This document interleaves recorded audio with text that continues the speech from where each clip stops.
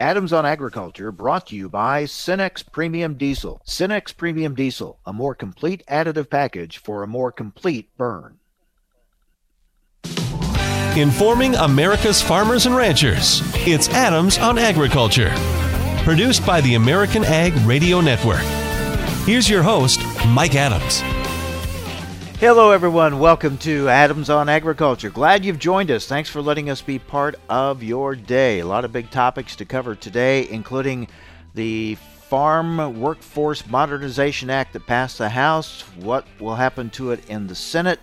There's kind of a mixed reaction by ag groups to it, some supporting it, some like Farm Bureau have some real concerns about it. We'll get the thoughts of Jim Bair, President and CEO of the U.S. Apple Association. His industry very much impacted by the labor issue, and we'll get his thoughts on this piece of legislation. Lots going on with biofuels. Geoff Cooper, President and CEO of the Renewable Fuels Association, will join us. And today we hope to catch up with Steve Meyer, economist with Partners for Production Agriculture.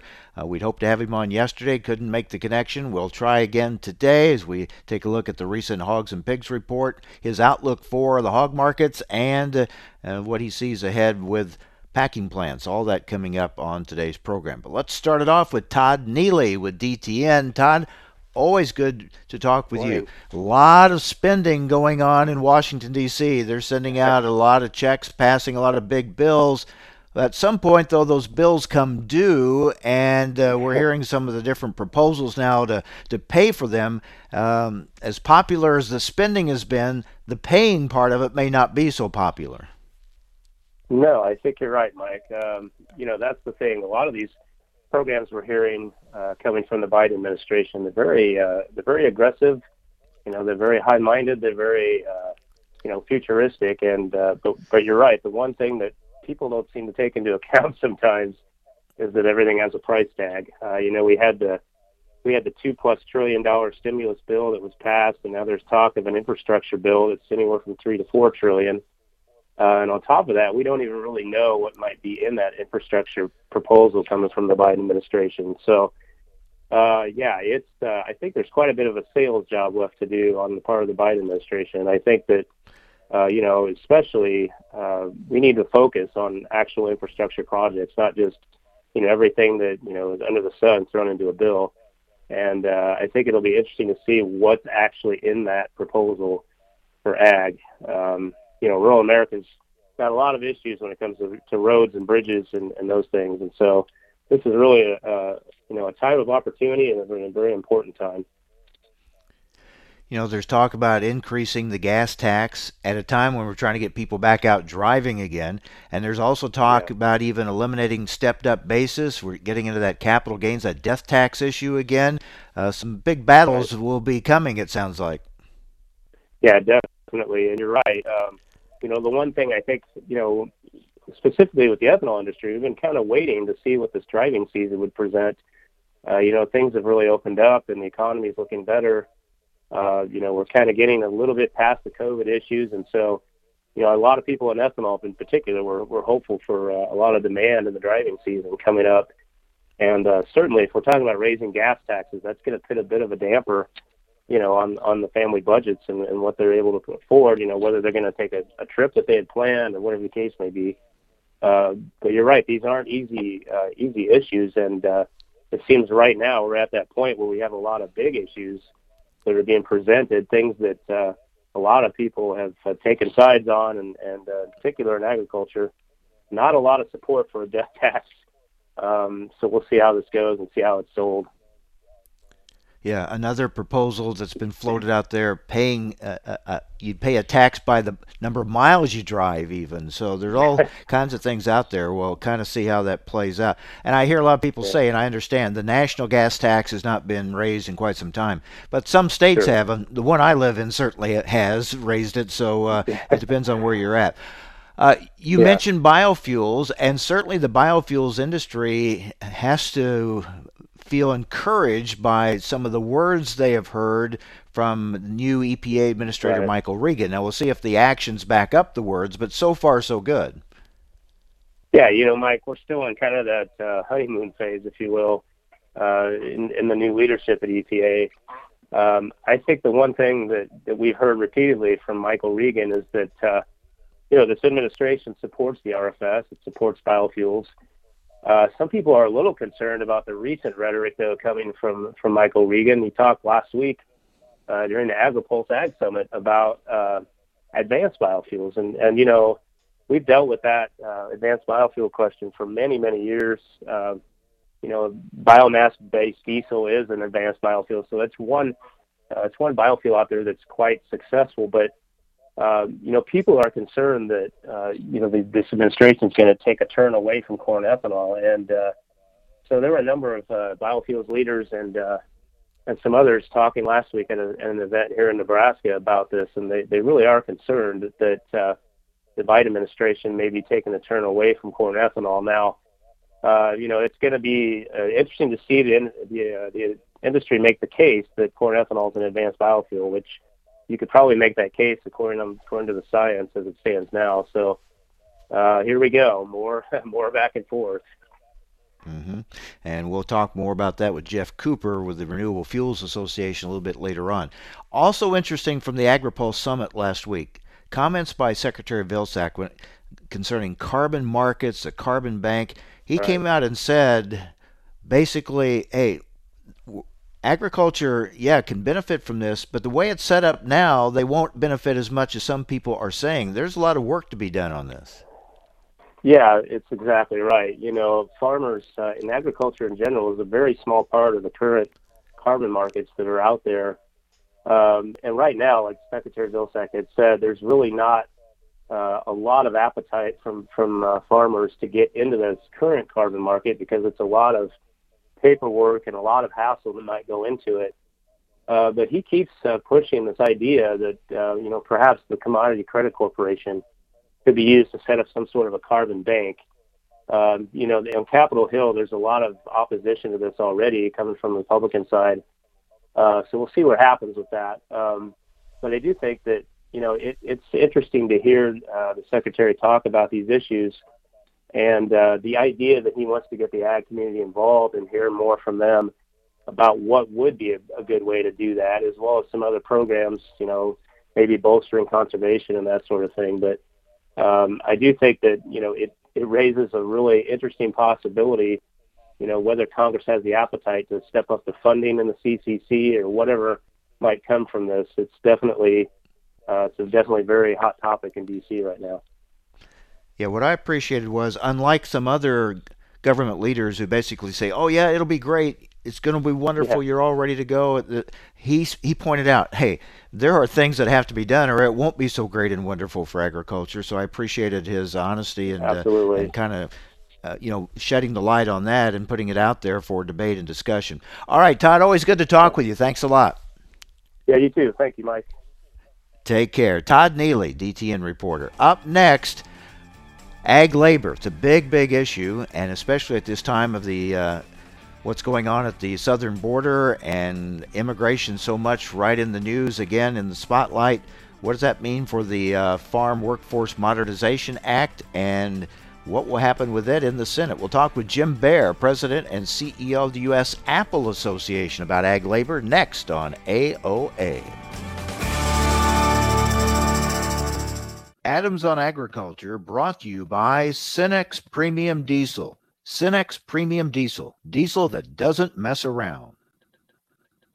I've been farming my whole life. I don't need somebody to come out here and state the obvious. I don't need anybody to explain my farm to me. My local co-op works with CHS, and they know what I need when I need it. A global network of support. Local expertise. And valuable market options. We need a co-op that's here for us. So we can own every day.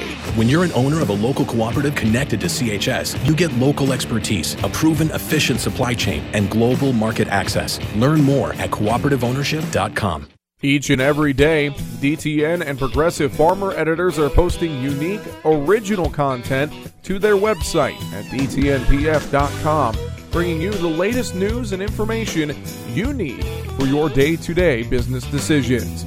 Their award-winning newsroom covers markets, news, and weather, while also providing insights on crops, cattle, equipment technology, and more. You'll find innovative topics like, would you plant soybeans in December? Experiments look at the possibility of boosting yields with early planting. Want to save time?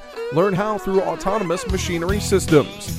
Will there be a surge in feed prices in 2021? And what's today's weather forecast for my farm? The editors of DTN and Progressive Farmer are committed to delivering the essential intelligence farmers need every day to help your farm business be more efficient and profitable. Visit DTNPF.com today. A cold front can slow the world to a crawl, but with Cenex Premium Diesel, your fleet can power through. Cenex Roadmaster XL Seasonally Enhanced comes with a more complete additive package for a more complete burn, optimizing cold weather performance over typical number 2 diesel. So rather than complaining about the cold, own it with Cenex Premium Diesel. Cenex Premium Diesel. Diesel that doesn't mess around.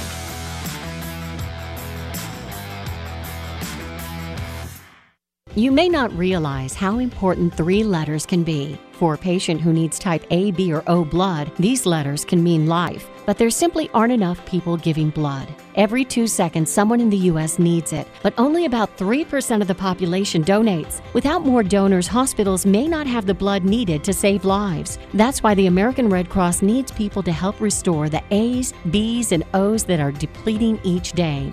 When you make your appointment to donate blood at redcrossblood.org/missing types, you can help give strength to kids, parents, and grandparents who face life and death challenges. From cancer patients to accident survivors waiting for critical surgeries, your generosity can give someone more life. Don't wait until the letters A, B, and O are missing from hospital shelves. You are the missing type patients need. Visit redcrossblood.org/missing types or call 1-800-RED-CROSS to make your donation appointment today.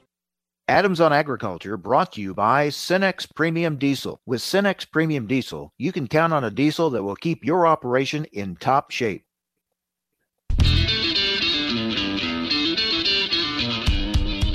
Information America's farmers and ranchers need to know.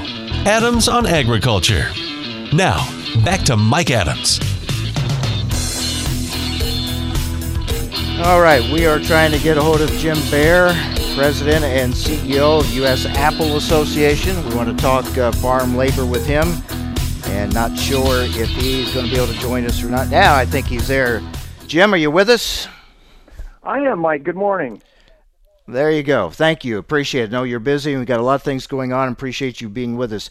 The ag labor issue. You and I have talked about this quite some time. It's a huge issue for agriculture in general, your industry, the Apple industry in particular.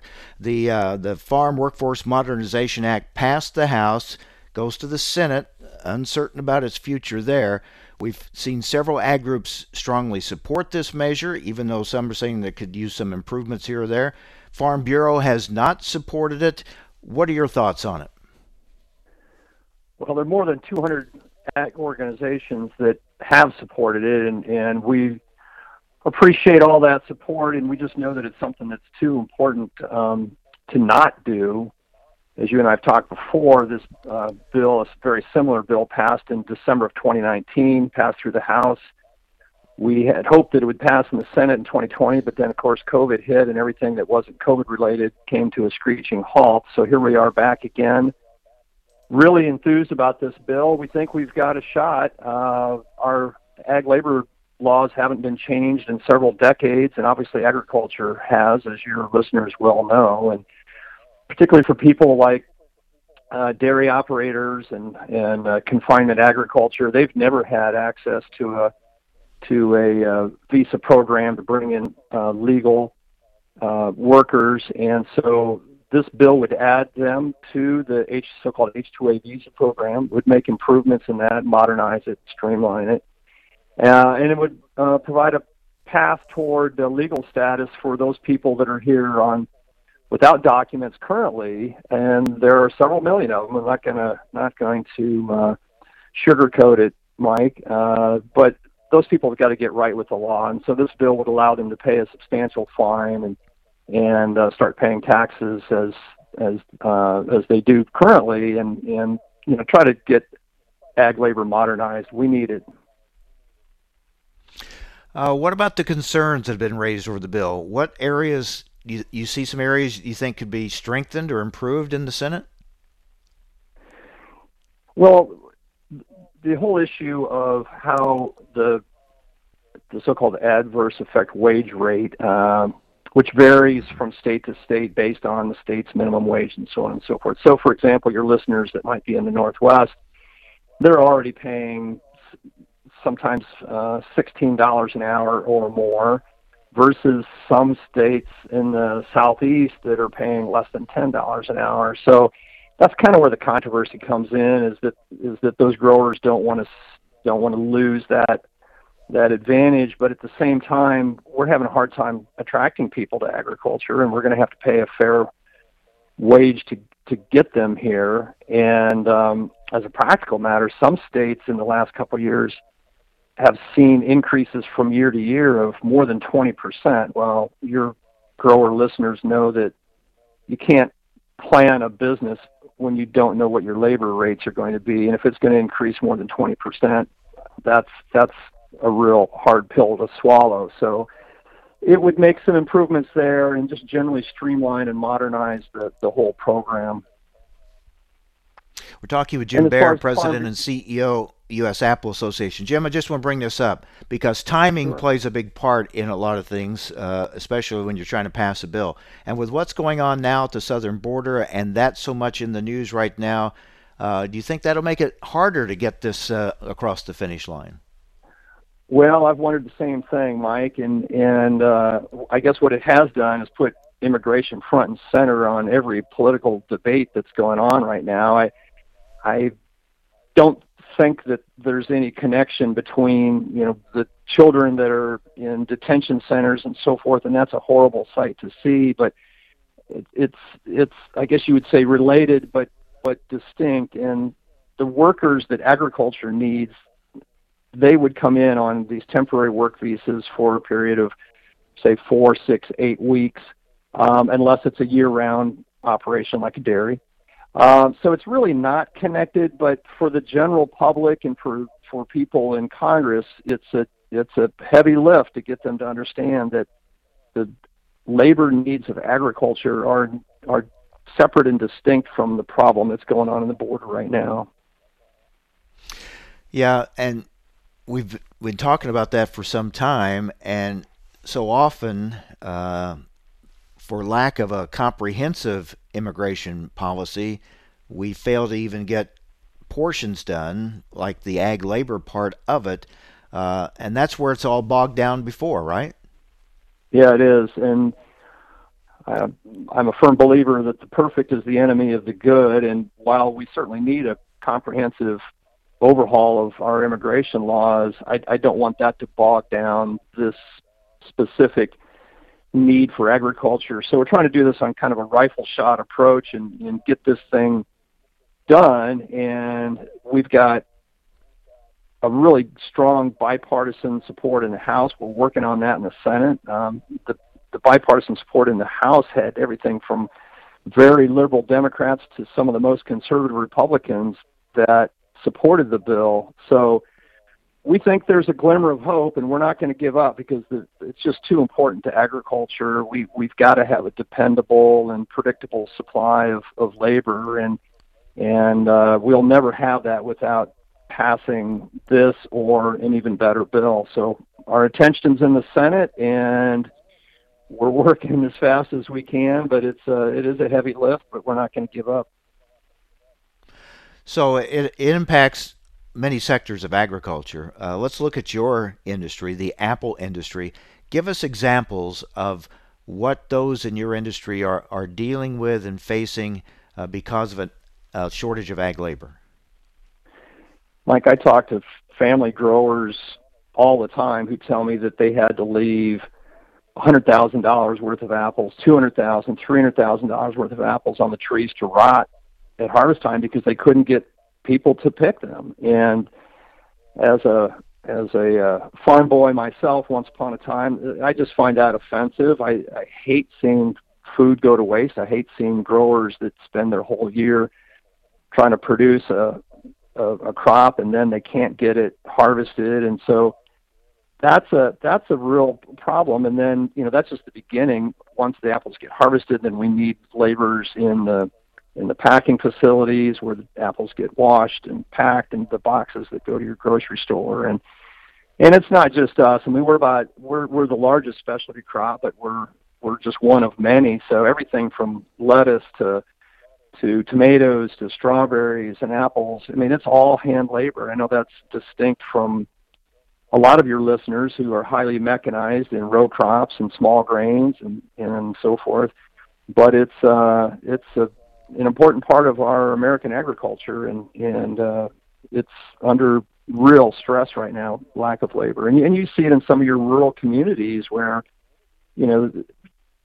people working at the McDonald's or Burger King are making $16 an hour, and it's inside work, and it's considered more attractive than the hard work of working on a farm. And it is hard work. There's no doubt about it, but your listeners know that all too well. And then it comes down how it affects everyone. It comes down to food availability. It comes down to food price and whether or not you're going to produce this food here in our own country, or are you going to, at some point, are we going to depend on other countries for our food? I totally agree, and I've said the same thing myself many times. Here in the U.S., we've got every natural advantage in terms of climate and soil and grower know-how, and to us it makes more sense to import the labor and produce the food here versus importing the food somewhere else and idling those tremendous assets that we have here. So, yeah, I'm in complete agreement with that. If we can bring in the labor to replace the people like me, farm kids that left the farm, moved to the city, and if we can replace that labor and keep doing what we're great at, which is growing the best food anywhere in the world, then I think that's going to be to all of our advantage. All right, Jim, we'll see what happens in the Senate on this. Thank you very much. Thanks for the update. You bet, Mike. Take care. You too. Jim Bair, President and CEO of the U.S. Apple Association. Now, whether this bill is the one that will finally address this issue and help resolve the issues, we will see. We'll see what its future is in the Senate, because there are some that certainly want some changes. But the issue itself is not going away and needs to be addressed. All right, up next, are we getting some mixed signals on biofuels from EPA? We'll talk about that with Geoff Cooper, President and CEO of the Renewable Fuels Association, next on AOA. Cenex Premium Diesel comes with a more complete additive package for a more complete burn to optimize performance in all engines.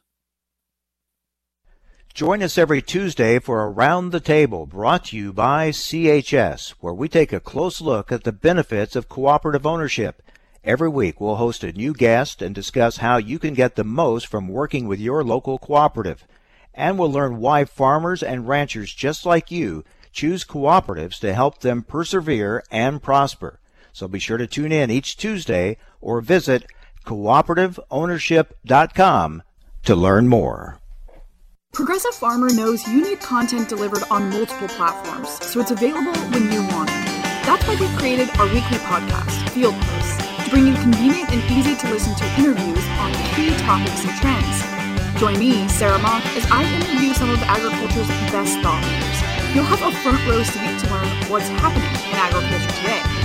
You can view our library of podcasts and upcoming topics by going to dtnpf.com/fieldposts.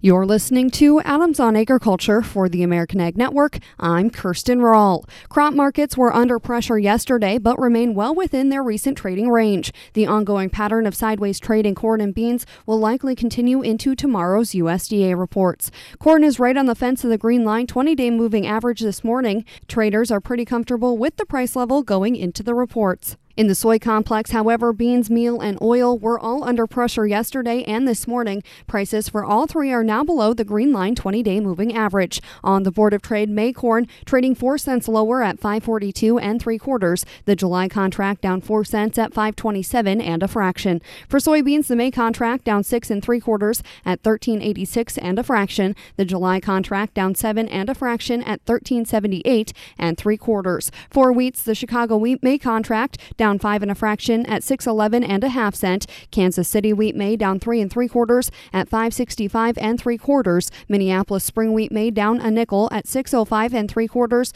The July contract down 5 1/2 cent at 6.15 1/fraction. Livestock futures on the Board of Trade trading mostly higher. The May lean hog contract trading 5 cents higher at 101.50. The June contract up 25 at 105.47. For feeder cattle, the April contract trading 35 cents higher at 147.42. The May contract up 32 at 152.50. For live cattle, the April contract trading 22 cents higher at 121.20. The June contract down 17 at 122.47.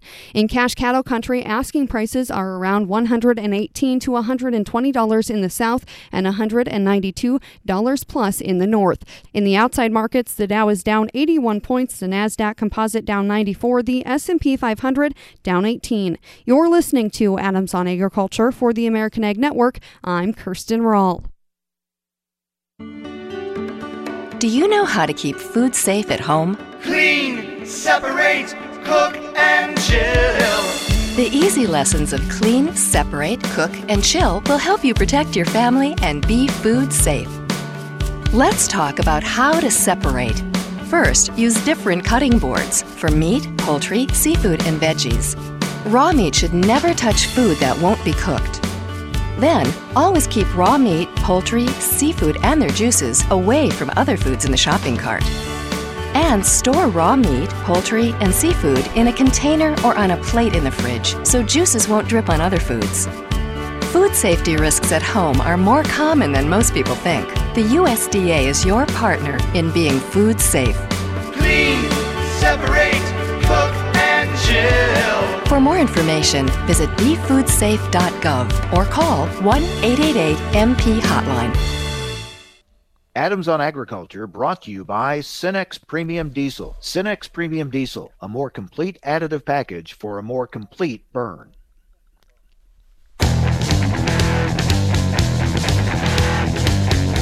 Information America's farmers and ranchers need to know. Adams on Agriculture. Now, back to Mike Adams. We're joined now by Geoff Cooper, President and CEO of the Renewable Fuels Association. Geoff, always good to talk with you. I know you're encouraged by some of the things that you're hearing from EPA Administrator Michael Regan when it comes to biofuels and how he sees them playing a part in climate policy. But there have been some other things said or done by EPA maybe caused a little bit of a pause or concern. Is it mixed signals at this point, or how do you feel? We still feel really optimistic, Mike, about the new administration and Administrator Regan. Yes, we did see EPA finalize a proposal that had been issued by the previous administration to extend the compliance deadlines for the RFS for 2019 and 2020. We felt that was completely unnecessary and really uncalled for. But that was a proposal from the Trump administration. The previous administrator, Andy Wheeler, had kind of slid that out the door as they were leaving.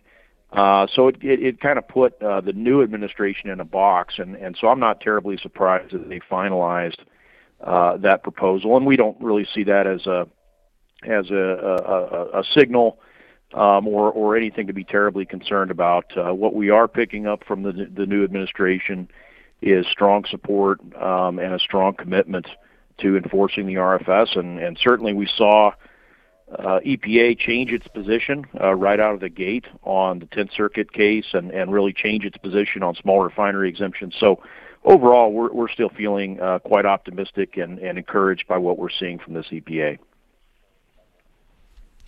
Are there pending requests for waivers to the RFS sitting on Michael Regan's desk right now? There are. That's another another gift that was waiting for Administrator Regan as he settled into his new office. There were a handful of requests for waivers of the RFS, the 2020 volumes. There's even still a request hanging out there for a waiver of the 2019 volumes that was left unresolved when the Trump administration left. And now there's some new letters coming in. There was one last week from 13 Republican senators from oil states asking Administrator Regan to waive the 2020 and 2021 standards. So, he's got a lot of noise, I think, around the program. We're confident that EPA is going to deny those waiver requests. We think many of them don't even rise to a level where they can be considered a formal petition that meets the statutory criteria for even considering a request. So, again, we remain confident that things are headed in the right direction, and Administrator Regan just last week, again, committed to putting the RFS back on track. Those were his words. And so we're going to take him at his word and hope that's where things are headed. And acknowledged in his comments that biofuels can play a part in this climate policy moving forward. And that's what we've been kind of wondering and waiting to hear, right? Where would the administration put biofuels in this grander effort that they have underway on climate? Yeah, that's right. And it has been encouraging, Mike, to hear Administrator Regan and President Biden and others in the White House specifically call out biofuels as a central component of their strategy for addressing climate issues. We didn't necessarily hear that when a lot of these same people were in the administration during the Obama presidency. So we do see that as encouraging, and we see it as a sign that there's been a light bulb go on and a better understanding of the benefits that biofuels like ethanol can provide. We've had a couple meetings with EPA very recently where it's been pretty clear to me that they do see renewable fuels and the RFS as being a critical component of the larger strategy to address climate change moving forward. So that is encouraging. I guess the one area where we think some more work and more education needs to be done is around this notion of, well, you've got conventional biofuels like corn ethanol, and you've got advanced biofuels, and the advanced stuff is the really good stuff. The truth is we've seen tremendous progress in the efficiency and the carbon footprint of corn ethanol in the last 10 years, and we just want to make sure that our leaders are correctly capturing that and understanding the advances that have been made. Yeah, I wanted to ask you about that. We're talking with Geoff Cooper, President and CEO of the Renewable Fuels Association. People hear about biofuels and then advanced biofuels. What's that distinction? What's the difference? And how do you see corn ethanol moving forward? Is corn ethanol an advanced biofuel? Well, Mike, it's really a statutory definition issue, and there's a definition in the law, the RFS, the law that established the RFS2, that specifies what is an advanced biofuel. And according to the law, it's a biofuel that reduces greenhouse gas emissions by 50% or more compared to gasoline. Well, we know that there's a large amount of corn ethanol today that already exceeds that 50% standard. Heck, we saw a study from Harvard University just several weeks ago that said the average gallon of corn ethanol today is reducing greenhouse gas emissions by 46%. So almost, we're almost there as an industry average, and we certainly know that there's a number of plants that are already exceeding that 50% level. Now, the problem with the definition in the law that was written back in 2007 is it specifically excludes cornstarch ethanol from qualifying as an advanced biofuel, which we always thought was ridiculous and completely unnecessary. So we just, we need to address that. We need to make sure that ethanol, regardless of the feedstock that was used to produce it, that it's judged on its carbon footprint and is allowed to qualify and get credit for its carbon reductions regardless of whether it comes from corn or corn stover or switchgrass or any other feedstock. Yeah, that's a huge issue. You don't want to get caught in some kind of a loophole or technicality that leaves you out when, obviously, as you said, you've got a case to make that you should be in as an advanced biofuel. Well, that's right. And if you look at, how things are going in California under their low carbon fuel standard, now bear in mind we have our own problems and concerns with that program, but at least it doesn't make sort of arbitrary distinctions like that. It judges all fuels based on the carbon footprint without any distinction for what the feedstock is or where it came from, what state it was produced in, any of that.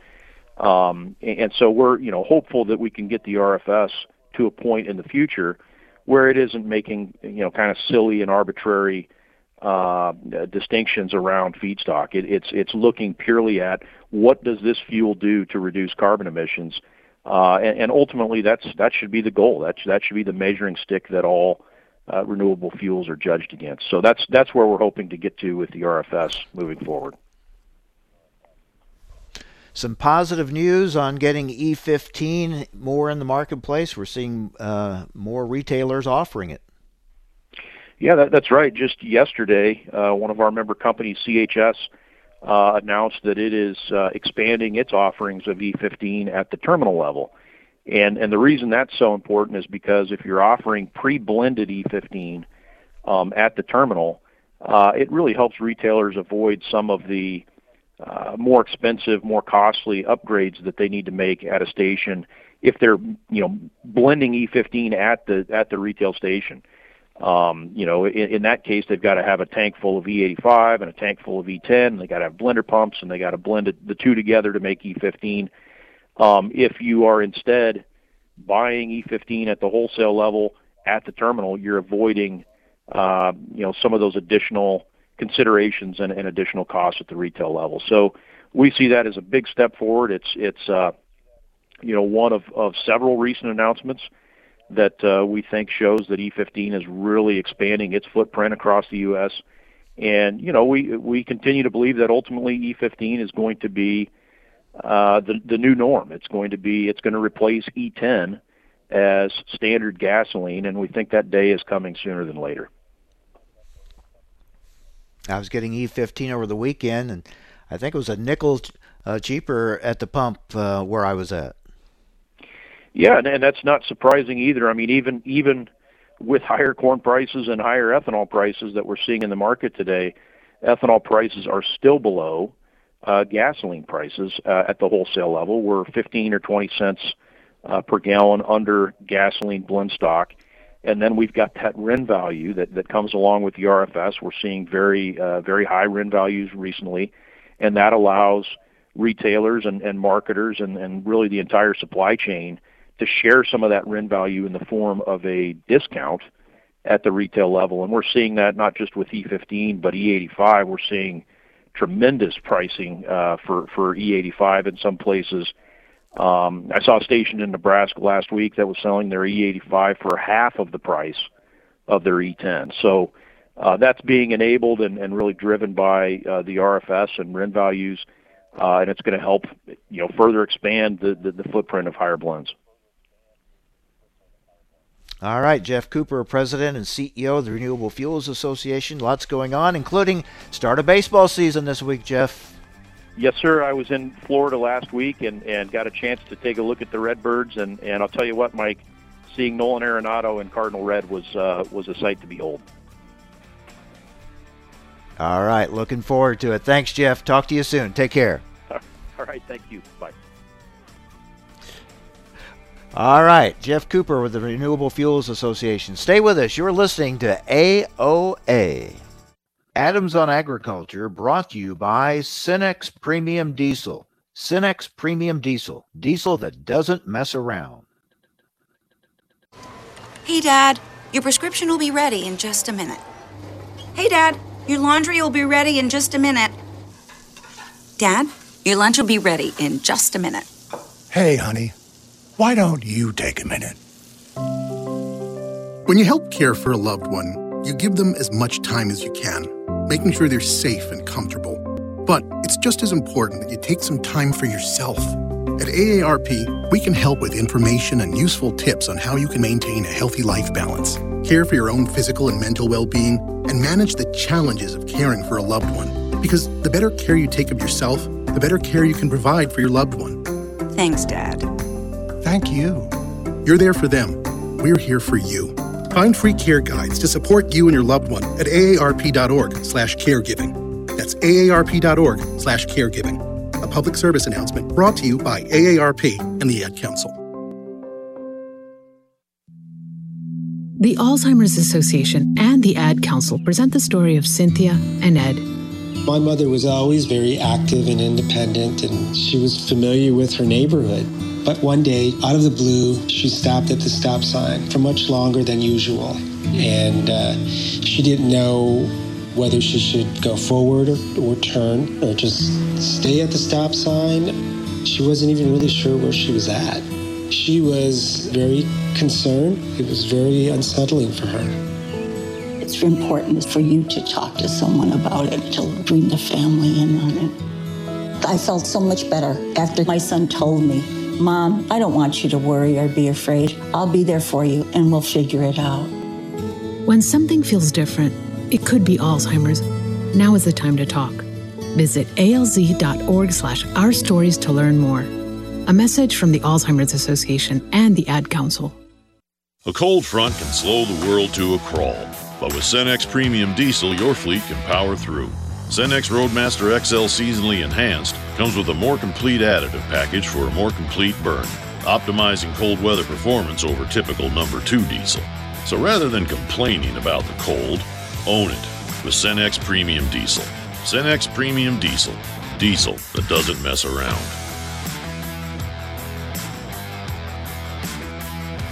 Farmers and operators don't always have to get a new piece of machinery to get state-of-the-art performance. At Intelligent Ag, our company was founded by farmers and innovators to build smart farming technology to help you get the most out of your ag equipment, meaning improved performance and high return on investment. The next time you think you need an upgrade on your equipment, consider Intelligent Ag upgrades. We offer flow monitoring and section control solutions on air seeders and fertilizer floaters. Visit intelligentag.com to learn more. This is Around the Table, where we explore the benefits of cooperative ownership. And this week, we're joined by Will Stafford, CHS Washington representative, to discuss the latest agriculture and trade policy updates. What about carbon? We hear so much about carbon. We hear about revenue streams becoming available to farmers. What are you hearing, and how do you see that playing out? Carbon seems to be involved in pretty much all the conversations I'm having these days in D.C., and we're also seeing more and more players in the private sector get involved in the discussion as well. I know there's been a lot of talk in the news about USDA kicking around different ideas like a carbon bank, but I still think we're going to have to wait and see what direction they'll go in regard to carbon at USDA. In the meantime, I did want to highlight a bill going through Congress called the Growing Climate Solutions Act. This is a bipartisan bill that was originally introduced last year by Senate Agriculture Committee Chairwoman Debbie Stabenow from Michigan and Republican Senator Mike Braun from Indiana. The bill seeks to break down barriers and provide technical assistance for farmers and ranchers that are looking to start participating in carbon markets. The Senate Agriculture Committee held a hearing on this bill and other climate-related policies a couple of weeks ago, and it's supported by numerous major agriculture groups such as American Farm Bureau, Farmers Union, and the National Council of Farmer Cooperatives. What about long-term, Will? What do you think could be the long-term effects of this administration's focus on carbon and sustainability? That's a really good question, Mike, and I certainly don't see these conversations ending anytime soon, especially as we start looking forward to the 2023 Farm Bill. So I think it's really important for farmers and farm organizations to speak up now about what they want in climate policy and what might work or not work, depending on their individual operations and geography. That's Will Stafford, CHS Washington representative. Thanks for joining us around the table. Learn more about the benefits of co-op ownership from CHS at cooperativeownership.com. Adams on Agriculture brought to you by Cenex Premium Diesel. With Cenex Premium Diesel, you can count on a diesel that will keep your operation in top shape.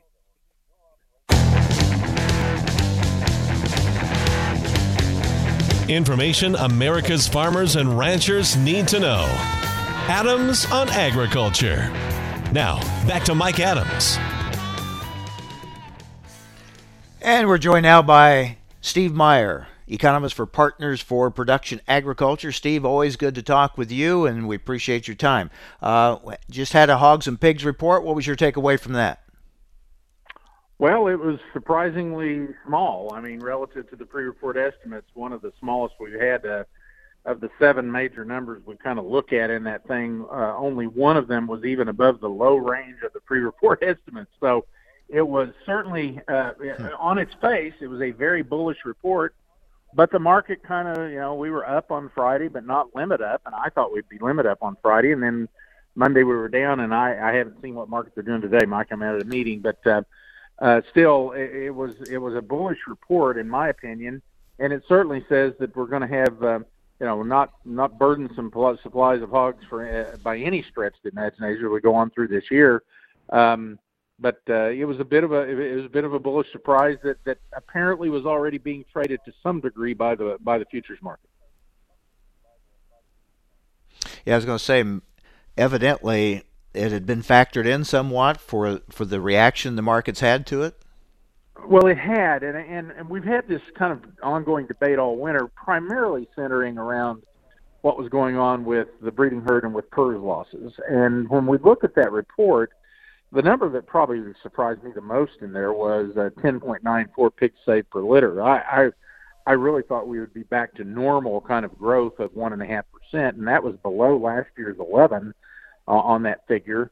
We stopped the kind of selective gleaning of pigs in farrowing houses last fall.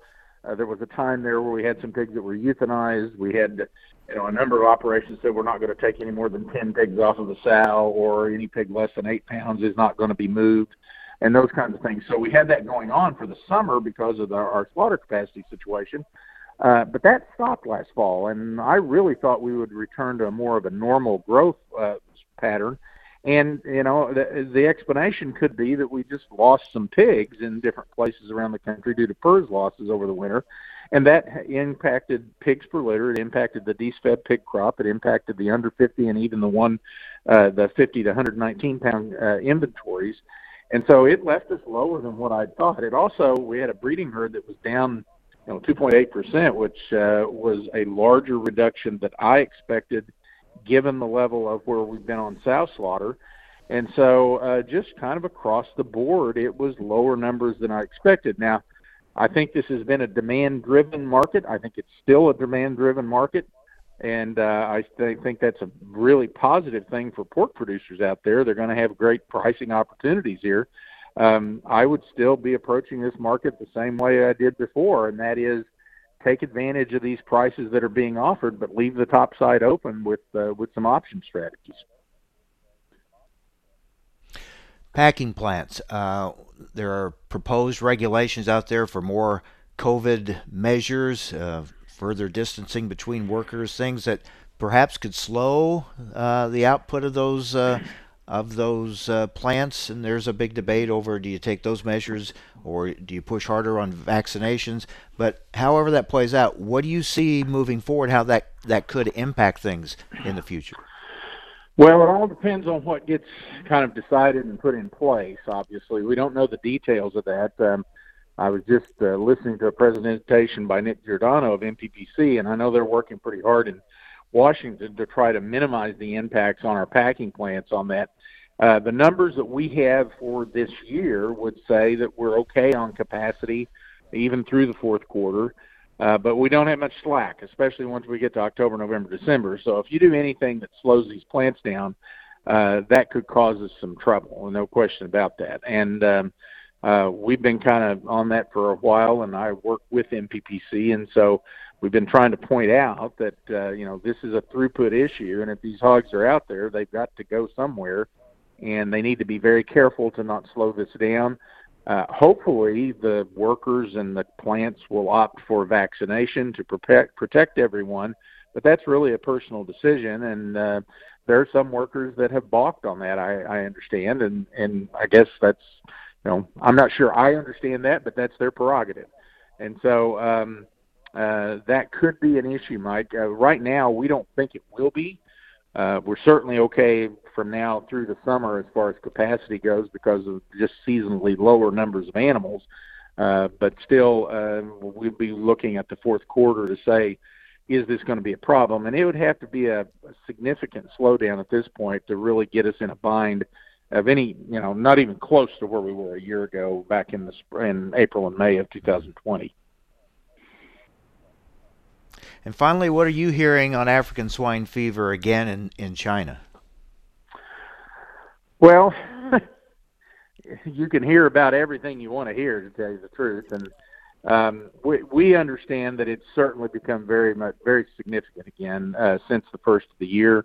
The losses and cutbacks of sow numbers, pig losses, this variant of African swine fever that apparently has been caused by an illegal vaccine there has kind of changed the normally acute ASF into more of a chronic disease that is very difficult to control. And so we think that everything that we're hearing is that it's kind of rearing its ugly head again. Now, on one side, that takes out pigs over there, but they also had a change in November, Mike. They announced that they were going to ban garbage feeding, and that doesn't sound like a big deal to us in the United States, but it's a big deal in China.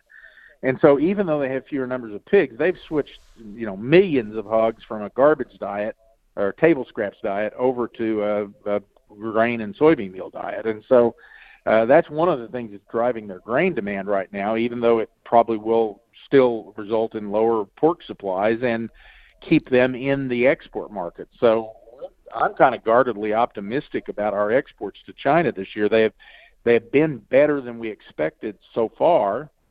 Not as good as last year so far, but better than expected. And if once we get to May and June, they could actually be better than last year. And so we think that that's still going to be a pretty good market for us.